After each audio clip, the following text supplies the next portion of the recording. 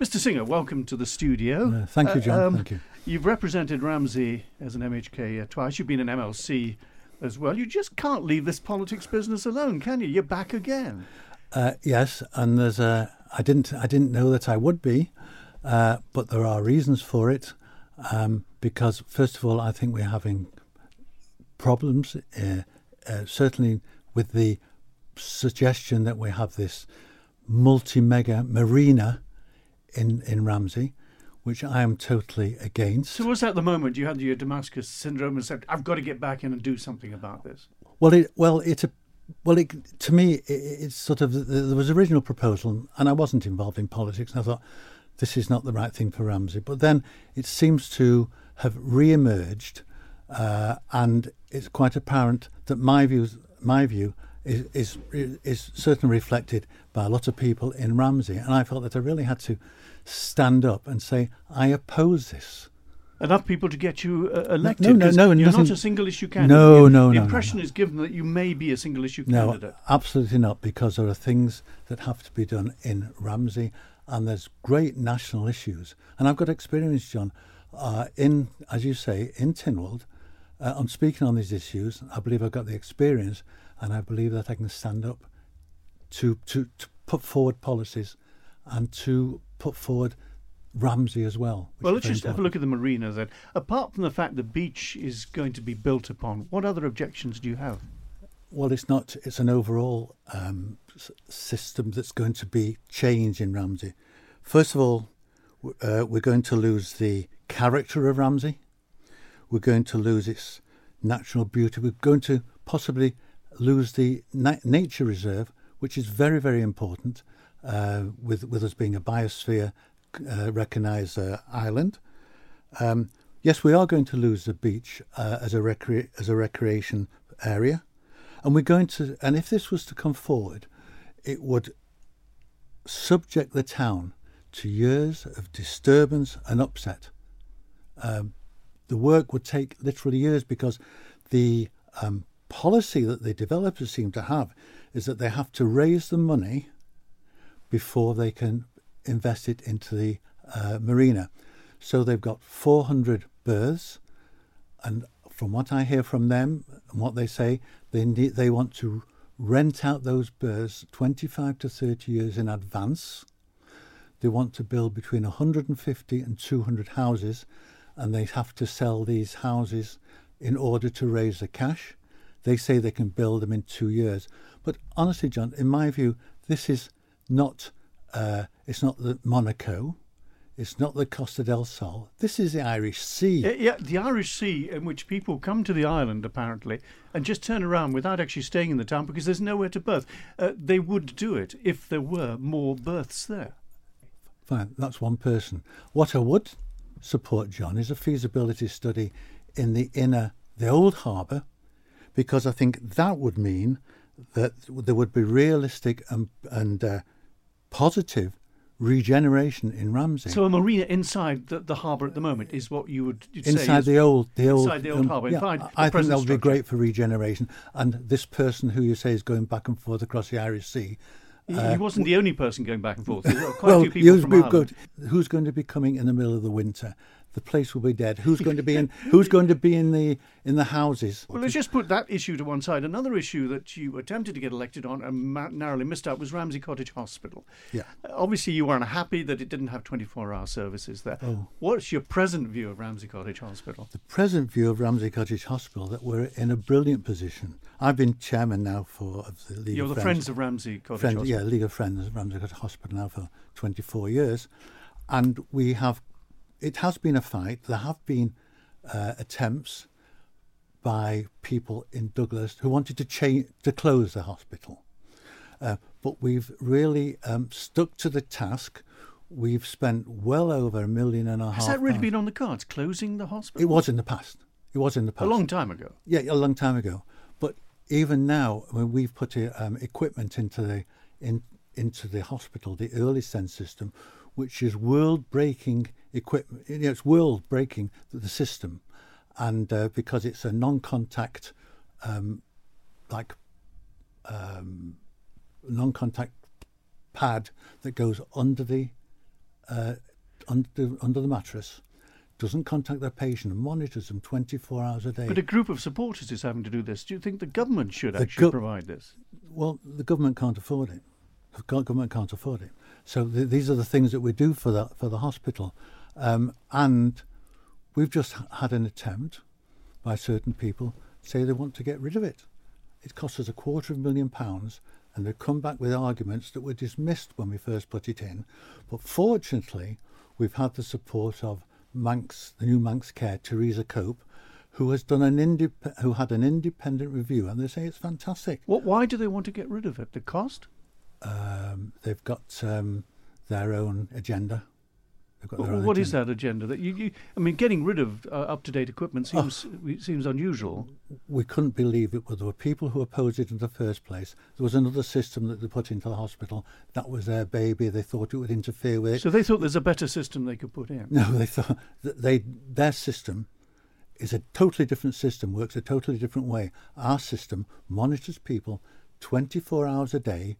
When they're in bed, when they're sitting on a chair out of bed, it monitors them through the night, and it shows a build-up for things like heart attack, stroke, sepsis, and it keeps the staff monitored the whole You think time. your system's the better system? No, our system is an addition system, which is all over the States, it's all over Europe, but it's an expensive system. The health service couldn't afford it. Well, let's just leave that to one side. We've dealt with it for quite length. But the shopping street in Ramsey, Parliament Street, we just heard, obviously, a business has decided to close down. Bar Logo, which was quite a modern, well, it was a very modern thing. Have you been in to chat to them to find out why exactly they think it's not worth carrying on? I've not been in to chat to them. Would that be a good idea? Talk to them and say, why are you going? I think they link it to the lack of business and COVID. But what we need to do, and what I want to see done, is we want to get government incentives to bring businesses to Ramsey, and that they don't stay in Douglas and they don't go down the south. Wouldn't businesses come to Ramsey if they saw an opportunity there? Wouldn't they come there already if they saw an opportunity? There are new businesses opening in Ramsey. There's always been a turnover of businesses, and over the years that I've been in Ramsey, we've had good times and we've had bad times. But we need to bring the jobs to Ramsey. We need, for example, to make sure that we keep all the parking, which attracts people to Ramsey, and the infrastructure needs attention. For example, the roads and the pavements, which are quite awful. Well, you've had a revamp of Parliament Street all the way up along. We have, to but the there are other areas. There's Parliament Street. There's other areas in the town that are really bad, and this needs to be done. There's also, there's other things I need to be tackling as well. For example, quite a lot of people are saying to me they can't get access to the doctors. For various reasons, they can't get through to doctors. So that needs to be talked about. You talked about that in, I think, 2016 and 2011, saying better accessibility to doctors. So that's still there. The problem's still there, you say? Yet it seems at the moment, because leading from COVID, they don't seem to have gone back to the system where you can ring up and you can directly get an appointment with a doctor. Now, there's two sitting MHKs. They're both sitting again. Yeah. You're standing as well. Yeah. You said you were standing initially because there's no one else standing now. There's quite a few.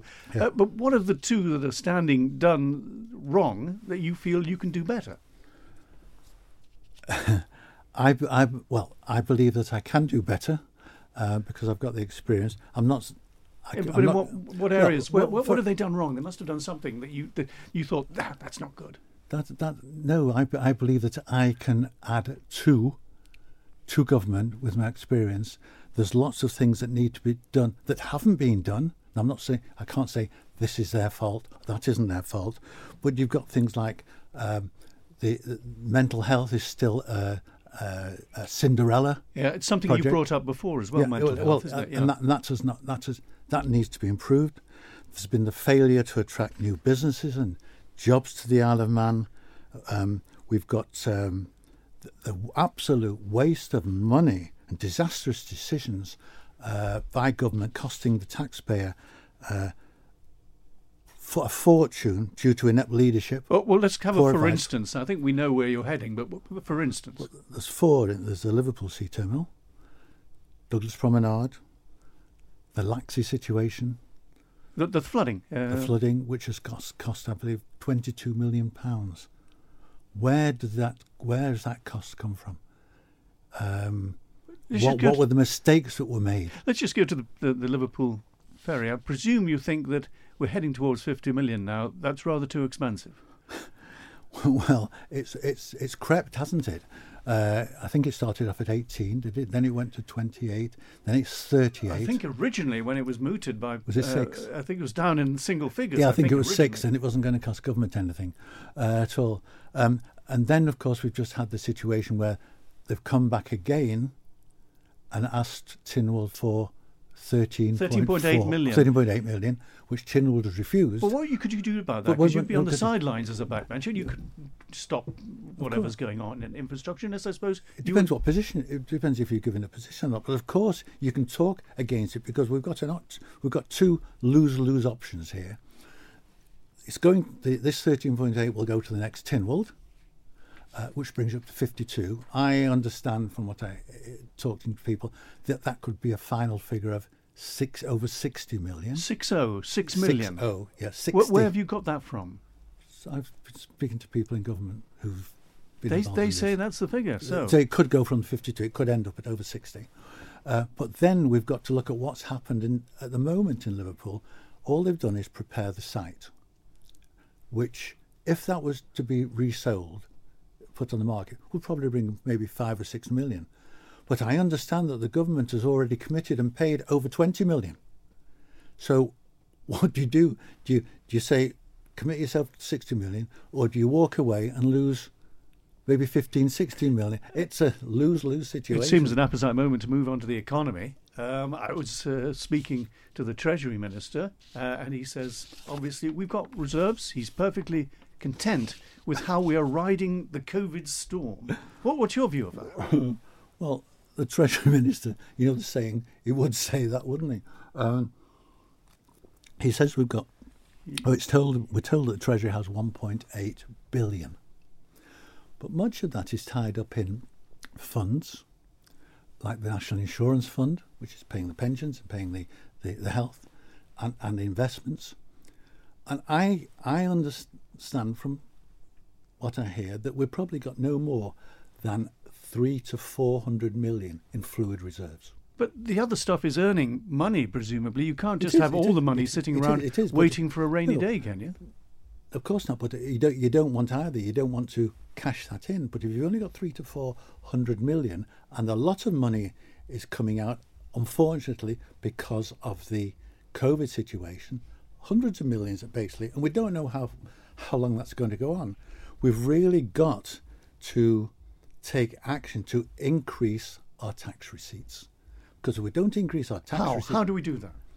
Well, first of all, we have to attract new business, new investment to the island. The problem has been, over the last few years, as I see it, has been a lack of business sense in government and a culture which is so risk-averse that serious potential investors, and I've got experience of bringing people across, they've thrown their hands in the air saying, we can't deal with this. They're trying to deal with the government, they're trying to deal with the FSA, and all they find are obstacles placed in the way. And what they're doing is they're going to places like Guernsey, and they're going to Wales. Guernsey have got a chief minister who is very business orientated, and when companies go to Guernsey, it's how can we help you? There's somebody there to help them find premises, to find property, to get work permits. And that's why we need here a complete reversal in government attitude by ensuring we have civil servants with proven business experience in the critical economic development This positions. is what the Department for Enterprise is for, isn't it? Yes, that definitely. Is it not doing the job then? I don't think it's done the job in the last 5 years. We've not been getting for the reasons I've said. People have been walking away. So we do need people with proven business experience in the critical economic development positions who can then demonstrate confidence and assurance to prospective investors that their aims and potentials are understood. Because, as I say, without a strong economy and the creation of new and full-time jobs and opportunities to bring an increase in tax receipts, there'll be no money for health and infrastructure development. So we need to build up our reserves. We also need to critically review every department's spending plans before we start dreaming of any wish lists. You just mentioned health there. Obviously, it's an area that you've been close to in your working career, Yes. running a chemist, etc. Yeah. The new system for health care, Manx Care.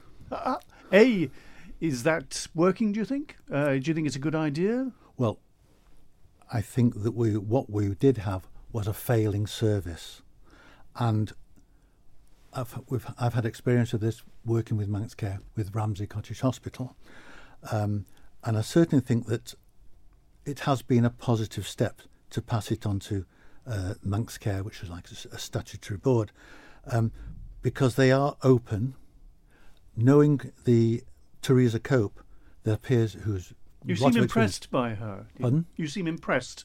I am impressed by her because she's got a lot of experience. She seems to have a vision for the future. She's working now on the reduction of waiting lists. But of course, she came here. She looked at the finance. She said, "I can't deal with this. You can't give me this job. I need more. I need more money." But I think that she's shall we say, got her head screwed on right. Was this made public? This view of hers. I think so. I think it came that she needed they needed more money, but I think they're in the right way. They have open meetings. The public can go to their meetings, and we did have management support with the health service, which I believe was abysmal. We had a chief executive who was living off Ireland. I mean, you can't really, from my view, it's be been put down hands-on. to COVID in quite a few instances because they can't come back and forth. They'd have to isolate. Well, shall we say Theresa Cope moved across here with a family and is living on the island. So are you saying that someone in that sort of position should live on the island? I think so, because for the every day-to-day conversations, you can't do all this on Zoom. So I'm hopeful that that the new Manx Care will bring a great improvement to our health service. Let's just move on to climate change. You mentioned Laxey and the flooding there. Obviously, it takes a lot of money to stop nature doing what nature feels at the moment it should be doing. Is the island going in the right direction? We've just got a consultation going, asking people what should we do via climate change. It has been said, perhaps, with the current report, we should just go ahead and start doing things. What's your view? John, there are. What my view is that there should be, from the island, a measured response to climate change. By that I mean, there are differing views as to the cause of climate change. We can't deny what we can see with our own eyes. Are you a sceptic? No. We can't deny what we can see with our own eyes.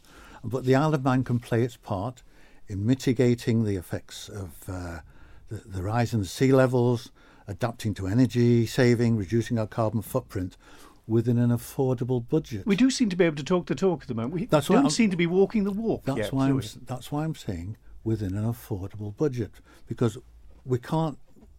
Demands are made. We need to do this. We need to do this. That can we afford it? So the general public can play an important part in doing their bit to implement policies that are going to reduce our carbon Some would footprint. say even if we can't afford it, we have to do something. Otherwise, Shall we take an example of, say, having been told by 2030 that we all have to have electric cars. That, to me, is not possible. The price of electric cars, they are very expensive. There's a limit, for example, to the number of batteries that can be made because of lithium supplies. lithium. And also there's going to be a problem by 2030 that the current electric cars, their batteries are going to be worn out. There's no real way of disposing of them. They'll have to be sent off the island, and the disposing will be a heavy carbon footprint. So we have to have a common sense here, because if you look at lithium deposits, this is something you may not know. The largest lithium deposits are in Chile, followed by Bolivia, followed by Australia. And Afghanistan. That's what I was going to say. We're not going to get the lithium very easily out of Afghanistan. So again, this is what I'm saying. We have to be very measured in our response. I mean, it's great the government's saying all new houses have got to have the proper insulation, which is good. They've got to have an electric point for charging. But what's going to happen for somebody who lives, say, in Ramsey on the top floor in King's Court? How are they going to manage? How are they going to? Yeah, we're going to have to stop it there because we've had our 20 minutes. You're joking. We have. We've You're sailed joking, through. Jim. Mr. Singer. I want to talk about youth and everything. We'll have to. There's many things, and there's time in between the 23rd of September, I'm sure, and now. But in the meantime, Leonard Singer, standing for Ramsey for the general election. Thank you for joining us. You're welcome. Thank you.